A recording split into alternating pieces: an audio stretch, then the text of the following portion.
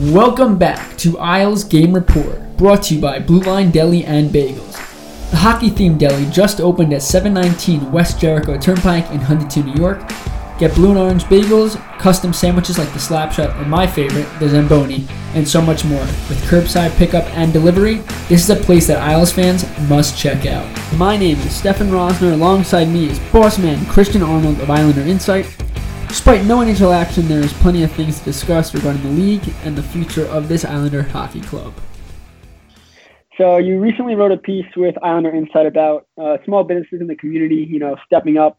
So we just want to briefly tell our viewers about that.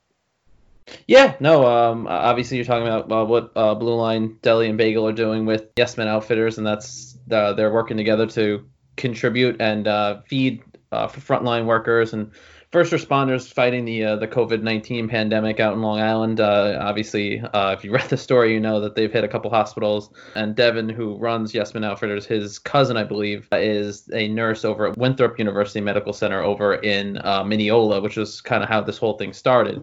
He wanted to buy his cousin some breakfast. Obviously, the ward she worked on wasn't a COVID-19 ward. It's been turned into a COVID-19 ward now.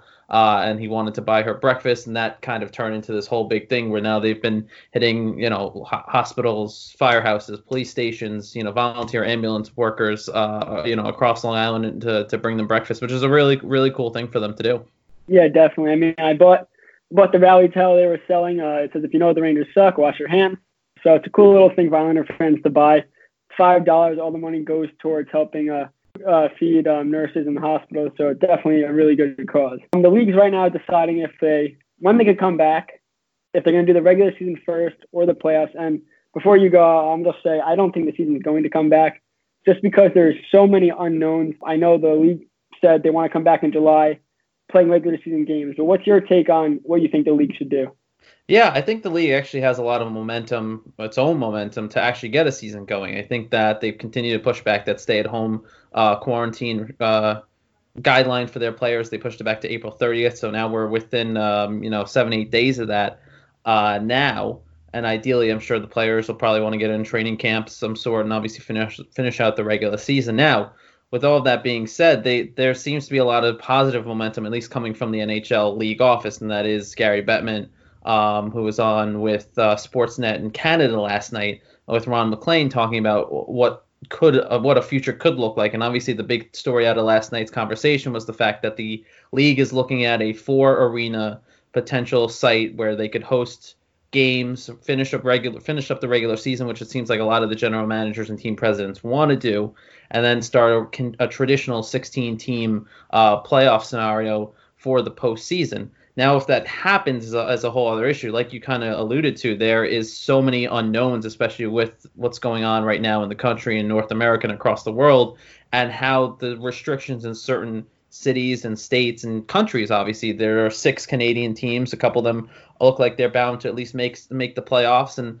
that complicates things a little bit too, because now not only are you worrying about the United States and their region, but also Canada and how their governing bodies dictate what they feel is the best course of action for getting their country going when they think sports can get going. So there's a lot of questions, obviously, too. The NHL now thinking about holding the draft before the season ends. So that complicates things a lot, too, which is an interesting turn of events for the league, because they've already had to push back a couple of those signature events, the NHL draft, the combine, the NHL award show. All of those had to have been postponed and pushed back, so we'll see what happens there. But I think the league at least feels like there's positive momentum going that they could get a season, and that's the plan right now, especially with this four arena scenario. Obviously in the East, or in the Metro, I should say, it's not necessarily going to be divided by divisions, but Gary Bettman certainly hinted that could be the case. And when you look at some of the cities that they've proposed, in the Metro, that would include Carolina and Raleigh, North Carolina, which hasn't been hit as bad as some other cities in that state and in that region, as well as Columbus, Ohio. So wouldn't imagine there are any games being played in New York, and so, even though there are three, I should say. Well, I guess you could say 4: Barclays Center, Nassau Coliseum, Madison Square Garden, and the Prudential Center, 4 potential arenas to host these games. But obviously, with the situation here in New York, it's a little tough to say that would be a realistic possibility. Yeah, what you alluded to about the different rules in countries and cities and Canada, all that stuff. And you have players that live in Europe, that go back to Europe, where they're not allowed to travel. And you don't know when the United States or Canada lifts their travel ban, or, across countries. The other countries might say, listen, sorry, we don't want you going. That obviously impacts the season with stars like Ovechkin if they're over there, or players like that caliber where you need them part of their team for the playoffs. Another thing the league's looking at is there's just been rumors on how a playoff scenario could happen. Every team's played 68 games. If they can't finish the regular season, I know they want to, but if they can't, they'll take the points, the winning percentage based off after 68 games, all that stuff. I read an interesting article. It's Blue Line Station, part of Fanside Sports, that said if they based the seeding on winning percentage, the Islanders would face the Rangers in round one. Now, obviously, it's not likely that they'll do that, but that would be really interesting. Yeah, I mean, I don't foresee them really trying to go out of the realm of these non-traditional playoff scenarios. I think right now, the way it stands, that the NHL and its team presidents in the league is focused on finishing up the regular season. There's about, I think I looked it up last night, I think the Islanders have about 14 games left, if I'm not mistaken, something around that mark. So they're at 68 games, I believe. There's a few teams that have played a few more games. Obviously, the Islanders sitting a point back of a playoff spot is an interesting position too. With Rangers also out of the playoff spot, I think they're 10th in the Eastern Conference, so they're about a couple points back of the Islanders and of the final wild card spot. So it's certainly an interesting scenario. I don't really foresee that happening, just because I think there are a lot of teams that would not be too thrilled about that, considering that the Rangers and Islanders are not in playoff positions, and then they somehow get this weird scenario where they're not only in a playoff position, but they're playing each other. While that would be exciting for the sport in New York, it's not something I think the NHL really wants to go into. And kind of as we've seen in the last 24 hours or so, their focus is, like I said, on getting finishing out the regular season and getting that traditional playoff scenario in place, ready to go in July, which would certainly be something that I think it would benefit the Islanders and the Rangers both, because if they can play out a full regular season, it certainly doesn't take anything away from the fact that if they expanded the playoffs, maybe that wouldn't be as maybe enjoyable, I guess, for some of the fans and the players on those teams. I think especially for the Islanders too, if they do finish off the regular season, they're going to have a healthy fourth line for the first time in a very long time this season. Zizekas has been out for a while. Clutterbuck, it feels like he's hurt all the time, and just have them back, especially looking at the end of their schedule. It wasn't that hard of a schedule. Now, the Islanders usually play down to bad teams, so you can't say it's a walk in the park, but it would have given them a great chance to make the playoffs. So hopefully for teams like that, bubble teams that thought the season's over and now find out we might finish out a regular season, that's a momentum boost right there. Yeah, absolutely. And I don't want to say that the Islanders played down to opponents. I think certainly in some of the circumstances, it's also a case of, like you mentioned, the Islanders didn't have their best players on the ice, and obviously when that fourth line isn't healthy, and I think you were the one that wrote the story the other day about that, is that the Islanders aren't a team that's as effective if they don't have all three of those guys on the fourth line compared to when they do. Also, when you lose a guy like Zizekas and a couple other players down the middle, the Islanders don't have a lot of center depth. I mean, right, that's the whole reason they went out and got J.G. Pageau, if you remember who that is, obviously. And that's kind of a big acquisition.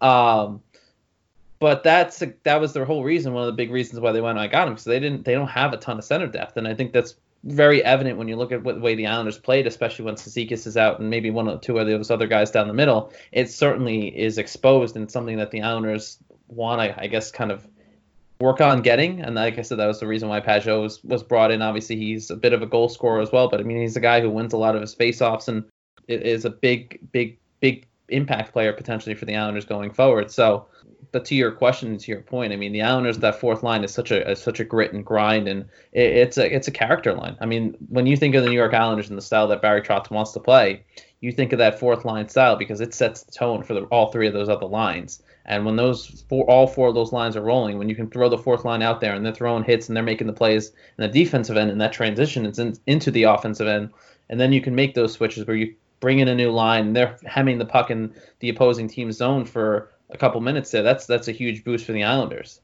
Yeah, I completely agree. And again, Zizekas on the penalty kill, just everything he brings and how he gets that fourth line intact and together definitely will provide momentum if the season gets back underway.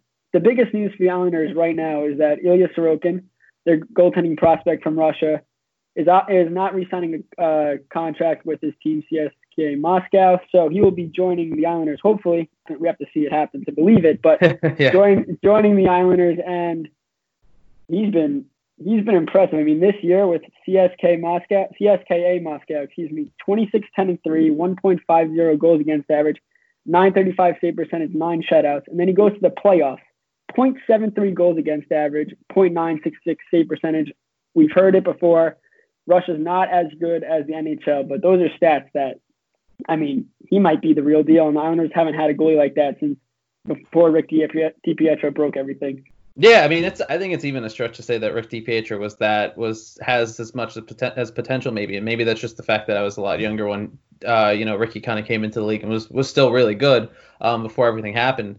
But I mean, right, Sorokin's been the Islanders' white whale since they drafted him. Now, it's kind of been this big question mark of, is he going to show up? Is he ever going to come to North America? And it was almost reminiscent of, I don't know if you remember him, but Kirill Petrov when he was drafted, years back, and it was kind of the same thing. He was a forward, and people was a very talented forward from the KHL, and there's always this big question of, it's kind of a low risk, high reward draft pick where if he comes, that's really, really good. And if he doesn't, all right, it's kind of I don't want to say a throwaway pick, but it's a pick that you can kind of live with them not coming. But Sorokin's obviously had this outstanding career over in Russia in the KHL, and he's winning all these awards. He's the playoff MVP or whatever their championship MVP is last year, leading his team to a championship in the KHL. He's played for the Russian Olympic team.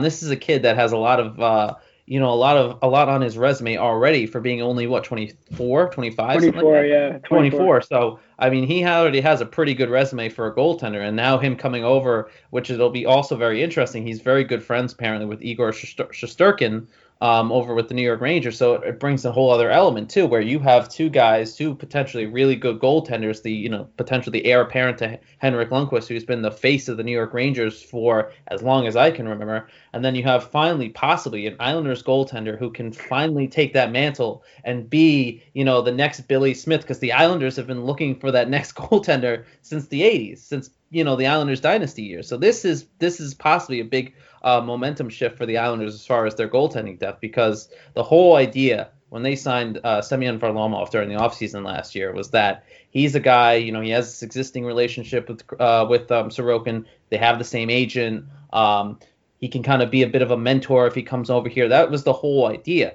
And Lou got killed because a lot of people didn't think that Sorokin would ever actually come to North America.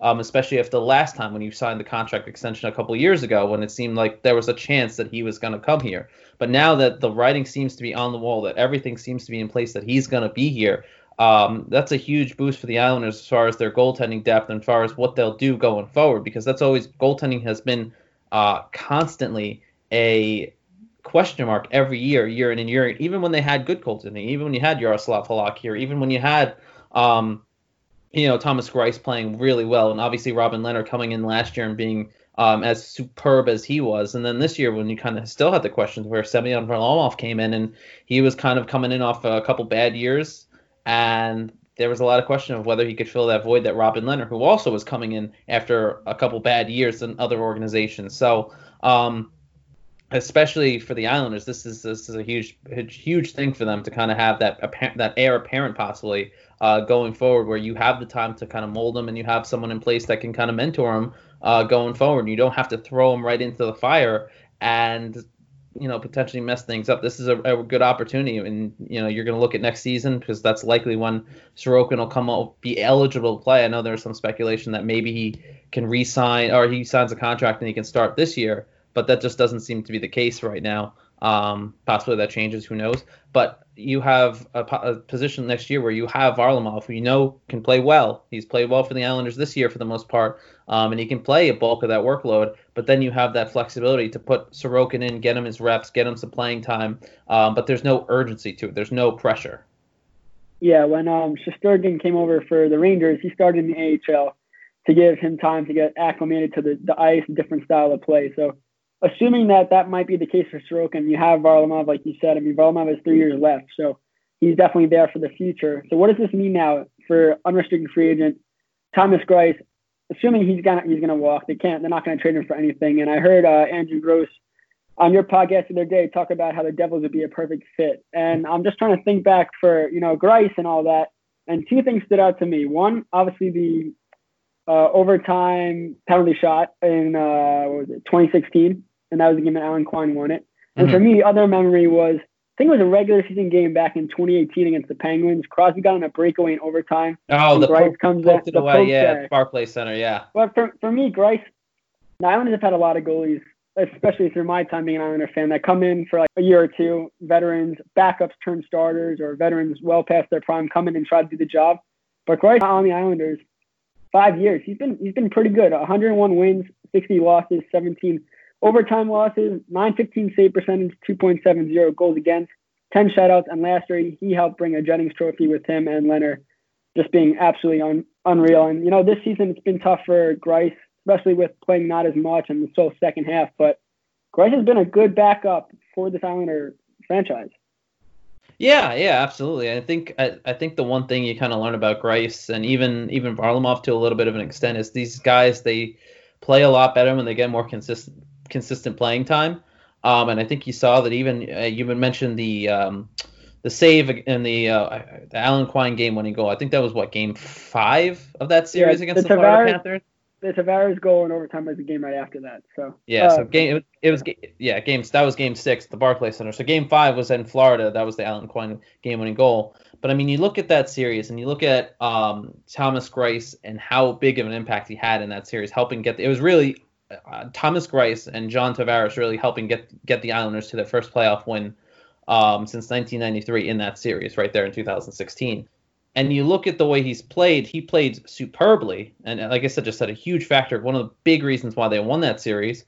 And it was because he was getting more consistent playing time. So I think that kind of played a factor into it this year. I think he's, like you said, he's been a very solid backup goaltender or 1A, 1B goaltender, however you want to phrase it.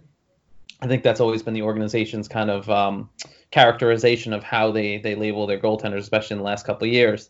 But yeah, I mean, it's unfortunate he's such a character guy in the Islanders room and with us in the media. Such a very laid back, kind of happy-go-lucky guy. Even when he has a rough performance, he's still very positive, and there's not you can't tell that if it is bothering him, you couldn't really tell it on his face. So he's got a great poker face. He's got a great attitude. Certainly any team that gets him is certainly going to benefit from that. I know Andrew did mention the New Jersey Devils. I also think Andrew just likes keeping the guys he likes around in the area. Yeah. He was one of the first guys to mention Andy Green as a possibility for the Islanders before the trade deadline. So, but I mean, that could be an interesting fit too for Thomas Greiss. It'd certainly be interesting to see where he goes and how much of his play impacts his worth going forward to other teams. Yeah, definitely. So we talked about Varlamov already. We have 3 years left, $5 million annually. But if this works and Sorokin comes over, then Lou looks like a genius because his plan, he put a plan in place, executed it, and it works. And people just have to be like, well done. That's how you do it. So that's why he's where he is in the organization. I think when you look at that, I think there's with a lot of GMs, that's the case. Either you look like a genius or you look like an idiot. There's no kind of in between with a move like that. That is it's a gamble. But I also think Lou is very, very, very confident that Sorokin was coming over. He's been saying that for quite a while now. So this news that a week or so back that Sorokin was most likely coming. He wasn't re-signing with his KHL club CSKA Moscow. I think that was kind of a culmination of what Lou already kind of had a feling in his gut, or maybe he knew a little bit more than he was leading on, which is most likely possible too. Lou has a great poker face if you ever knew one. So I think that's the writing's been on the wall. But yeah, I mean, it looks like a great move now. But if Sorokin doesn't come, it looks terrible. There's, like I said, there's no kind of in between with some of these moves that general managers makes. To be fair to them. Yeah, and Sorokin also has to play well too. But yes, hopefully that pans out for the Islanders. Quickly, we'll go over to the salary cap, and I've seen a lot on social media people saying, how is this going to affect free agency with the lowered salary cap, all that kind of stuff. And I know with under the CBA that salary cap is supposed to rise, and it said it was going to rise between $84 million and $88.2 million for next season. But I can't see that happening just with what's going on financially. I think it'll stay at $81.5 million, which, I mean, obviously pretty good, and you want the sport to keep growing and raise it. But right now, I mean, the whole entire economy, the world economy has a problem right now. So I can't see that they're going to raise that at all. Yeah, I think for everybody, this is unprecedented, uncharted waters that we're all in. Whether it's from a governmental level with what's going on with COVID-19 to the sporting world, which is trying to react and figure out how to kind of complete some of their seasons with the NHL. There's a lot with talking about hockey. There is a lot of things to consider and a lot of things to try and figure out. The salary cap is one of them. I know we were talking a little bit before about some of these off-season events, the NHL draft obviously taking place before the season ends. How does that impact certain things? And like you said, a free agency, how does that play an impact? It's such uncharted waters. There's real no easy answer. I think more likely than not, the salary cap is not going to raise much if it even does, because there's just not a lot of wiggle room with everything that's going on. But it'll certainly, free agency will certainly be a interesting animal this year, to say the least, with everything that's going on, even when it starts to begin with. I mean, usually July 1st is free agency day. That certainly can't happen if we're starting the season in July, or restarting the season in July, I should say. So there's a lot more questions than there are answers right now. Yeah, so for the Islanders, I mean, we could pinpoint, they got some key RFAs, restricted free agents, in Matt Barzal, Ryan Pulock, and Devin Taves, and I think we both agree that they got to sign all of these guys. Obviously, priority number one is Barzal, but just the play of all these guys. I mean, this is Devin Taves and Pulock. They're not quote unquote so young. I think they're around 25, both of them. But I mean, they've played great on the back end, and these are guys that they have to lock up. For Barzal, the thing is, where does he value himself after? We look at different convicts in the league, like a Sebastian Aho. The Canadians sent him an offer sheet. Carolina Hurricanes match it, or you got Mitch Marner, who's coming in at no biggie. How much is he making? $10.93 million annually. So, it's where do you put Barzal? It'll be interesting. I mean, obviously he's a guy that Islander fans especially view as a superstar. And I think he's a guy who's certainly taken notice to what's been going on with other RFAs in the last year or so. But something that was mentioned the other day, you mentioned that I did a little Zoom conversation with a couple of the other Islander beat writers, Arthur Staple of The Athletic, Andrew Gross of Newsday, and Brian Compton of NHL.com.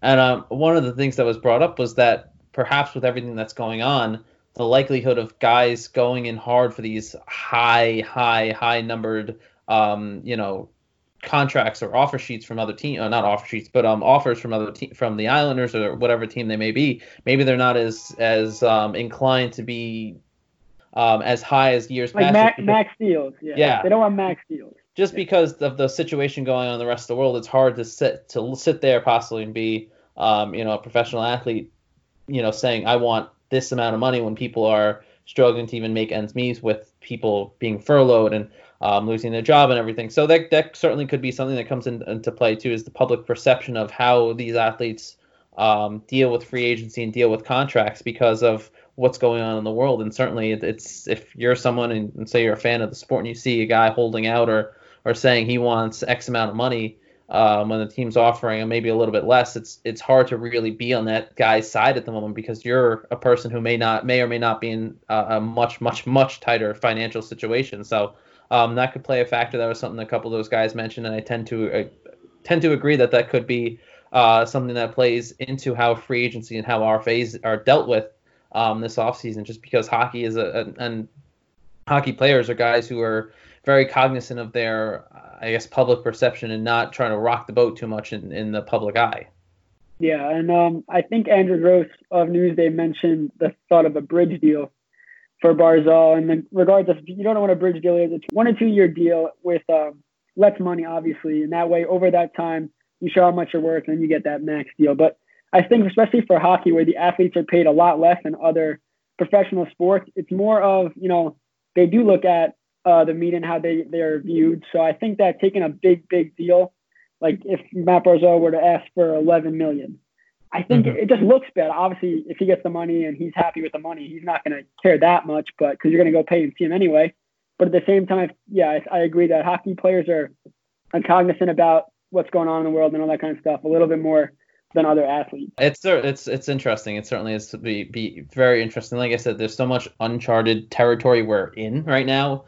from a lot of different perspectives. This certainly is one of those things where it'll be fascinating to see. Also, you have the thought of compliance buyouts, where the league could say, every team gets one or maybe one, most likely, compliance buyout, kind of like you had during the lockout a couple of years ago during the 2013 season. So that'll be interesting to see how that plays out. So there's a lot of different factors that could certainly come into play here when we talk about the free agency and offseason and all the things that go along with it. Do you think he's worth a Marner deal based on what you've seen over his few years in the league? Do you think that he could see around $11 million? I think there are a lot of people who think he would be worth it. You're talking about an NHL rookie, Calder Trophy winner, a guy who's a very talented hockey player. It would be hard to justify not signing him to a deal that he's asking for, just because as the Islanders aren't a team of stars to begin with, and then to potentially put issue with one of your budding stars, a guy who has been to a couple All-Star games now. He's the guy who's essentially, when you think about it, he's the I don't want to say face of the franchise right now, but he is, when John Tavares left, he was the guy everyone looked to be the next big thing on the Islanders. So there's a reason why people were chanting Barzal's better at John Tavares when he came back to Long Island. And I think that there are people out there who certainly think he's worth $11 million. I don't know. I don't necessarily think that he isn't, but I wouldn't say that if you didn't give him $11 million, it would be the end of the world either. I think that realistically, when you look at his play, I think there's some argument to be made that he's not as highly valued as that. He's still a valuable player, don't get me wrong, but he's kind of walked around your question here. But I guess if I'm general manager, I don't know if I'm giving him $11 million here for an RFA contract, or after, as a restricted free agent. That's just my take. I want to say that I don't not think he's worth a lot of money. Don't get me wrong, but I don't necessarily know if it's $11 million. Yeah, I completely agree. And also another thing is, Lou Lamoriello said, GM of the Islanders, made it clear that he wants to sign Barzal even before it gets to free agency, before that, get it over with. And Elliot Friedman of Sportsnet said that he believes offer sheets are going to come. And like I said, we saw it happen with Aho, where it forced the hands of the Hurricanes to match a deal they probably didn't want to, but that's a player like that. I mean, do you agree with his statement that you think there'll be a lot of offer sheets, and do you think that the Islanders will match whatever offer comes their way? I mean, just from kind of Elliot Friedman's a guy who's locked into the league as they come. But with that being said, it's hard to really say that that's going to be a thing that's coming, because I feel like we've heard that for so many years now. And even in the big year when you had Marner and these big name RFAs and guys, you would say this is the year that there's got to be an offer sheet from some team, right? They just really haven't come. So I would be hard pressed, especially in this economic situation we're in with everything that's going on. I would be really surprised to see that many off sheets coming from other teams for different guys. Also, because GMs still are very, very, very hesitant to use off sheets, considering the ramifications they feel will come later from doing it. So I don't necessarily think that the off sheets are going to be coming fast and furious, or that we'll see too many, if any, this offseason. Yeah, one more thing about Lou and what he should do with Barzal is the fact that they gotta get a high caliber winger to play alongside him. They've been saying that for years. They said that when they had Tavares, they tried things, never worked. But you can't mess this up with Matt Barzal if he does return. Maybe he takes less money in order to give room for a guy like Mike Hoffman. Get a guy like that. I mean, he's a 29 goals, 30 assists in 69 games this year. Nifty hands, sniper shot, quick release. I mean, I could see a deal between $5.5 to $7 million, 3 to 4 years, stuff like that. But they got to have the money to go out and get a guy like that, because they surely need that. Yeah, I think there's no question that the Islanders could use a little extra help. I mean, one player that kept kind of coming up was Zach Parise. People kept asking about that the other day when we were doing the Zoom chat, and that could be an interesting thing. I mean, the kind of caveat to that would be, obviously Parise coming here would be if there's a compliance buyout in the Minnesota Wild are using that on Zach Parise, the Islanders, he still gets money, and the Islanders could come in and sign him for a less hefty deal, and that could be something that pans out too. But I don't disagree with you. I think the Islanders certainly need a winger. They need some help for some of their other lines, certainly. And obviously, if I'm Matt Barzal, I want to play with a guy, and this is not a dig at anyone else he's been playing with, but I want a couple more weapons on that roster to kind of push this team over the edge, because we can see what the Islanders do when they're playing four lines, the Barry Trotz system. They are very successful. But the problem is that when you look at when they don't play successful, a lot of that comes down to the personnel they have in the roster, and that usually comes down to when you have one or two guys out, that it becomes apparent of how the Islanders roster is set up, and how that if you take one of those guys out, things could get kind of hairy pretty quickly, especially, that bottom six part of the roster, that things get hairy pretty quickly. And obviously the Islanders are not a team that's scoring a ton of goals either. So it certainly makes for an interesting situation when you kind of mix all of that together. So I don't disagree with you. The Islanders could definitely use another winger or two to help some of these guys out. Matt Barzal, Pajot, you mentioned him before. He's also a guy who benefits from having a good winger alongside of him to help make him a better player and help contribute to his goal scoring. So I think that's a pretty fair representation of what the Islanders could need or should do during the offseason. And it just goes to show how the Islanders have made strides the last couple of years, but just how far off they are from teams like, the St. Louis Blues or the Boston Bruins in regards to depth. You look at the Blues. The Blues lost Tarasenko, one of the top players in the league, the first week of the season. He's been out the whole entire time. He'll probably be back for playoffs, but they're still the top of their division, top of the Western Conference. Look at the Islanders. Lose a guy like fourth liner Casey Zizekas for a little bit, and they're lost. So it just goes to show that how you got to have scoring, because obviously the St. Louis Blues could score, and so can the Boston Bruins, a team like that. But you got to get a weapon a sniper. That's why I think Hoffman's a great choice coming out of Florida. He played with Ottawa before then. I heard people mentioning Taylor Hall. I think that is not a good idea. Just everywhere he goes, it does seem like it's not worth the price. So I think that would be a mistake, even though Hall, he's clearly a great player. There's a reason he's in the NHL. But I think for your money, I think you can get away with getting Hoffman at a reasonable price. Yeah, Hoffman's certainly a name. I don't know if I would discount taking Taylor Hall either. I think that would be a huge boost for the Islanders too. So I'm sure there are plenty of names that they'll look down and say this could be a possibility when they get to that point, whenever we get to that point. Because you're right, the Islanders, like I said, the Islanders need some sort of help and add a little depth to their roster, because they are a very good team. The problem is, like you're saying, they are a team that is very contingent on all their starters being healthy and ready to go, and the Islanders benefited a lot from that last season when you had them go into the playoffs and they sweep Penguins in the first round and get swept by Carolina. But they did not have any major injuries that I can remember off the top of my head. And even when they did, you had an injury on the blue line. You had Devin Tays come in, and he was crucial to the Islanders' success last year. So. And then you look at this year when you lose a guy like Adam Pelech, who is a guy that plays really well, and I think we've talked about it before. He plays really well, does a lot of solid things, but you never really notice him until he's not there. Well, now you take him out of the defensive end, and it's been a struggle to kind of replace him. Noah Dobson's, looked better and better as the season gone on, but it's been a bit of a struggle. They went out and got Andy Green. He's filled the void a bit, and I think that's kind of stabilized things. But still, you get the sense of just how important health is, and that kind of seems like a very stupid thing to say, but you look for the Islanders, it's especially true because there isn't as much depth as these other teams have. Yeah, and especially with all the skate blades and everything flying. Yeah, it's just I've never seen. I don't think I've seen an inch two of them. Well, three. You have Boychuk too. I've never seen that in a season ever before, and thankfully everyone's okay. They had some two close calls, especially with the Boychuk and the Clutterbuck one, but definitely having these guys healthier, and especially when you pay Boychuk a decent amount of money, you want him out there, especially with his leadership and stuff. And these are the years where you start to see Boychuk's on-ice production kind of start to go down too when you look at that contract and when you looked at it a couple of years ago when he signed it. But the skate blade thing, that's just nuts. I having covered the sport now for something like 10 years or something like that, I don't think I've witnessed one in person for the first 8 or 9. And then this season, I've seen all 3 of those injuries live. The one in Boston, I was up there for Islanders Inside. And then the 2, games that happen at home. It's shocking to see those injuries and how easily they can occur. It really was something that you're just like, wow, that's nuts.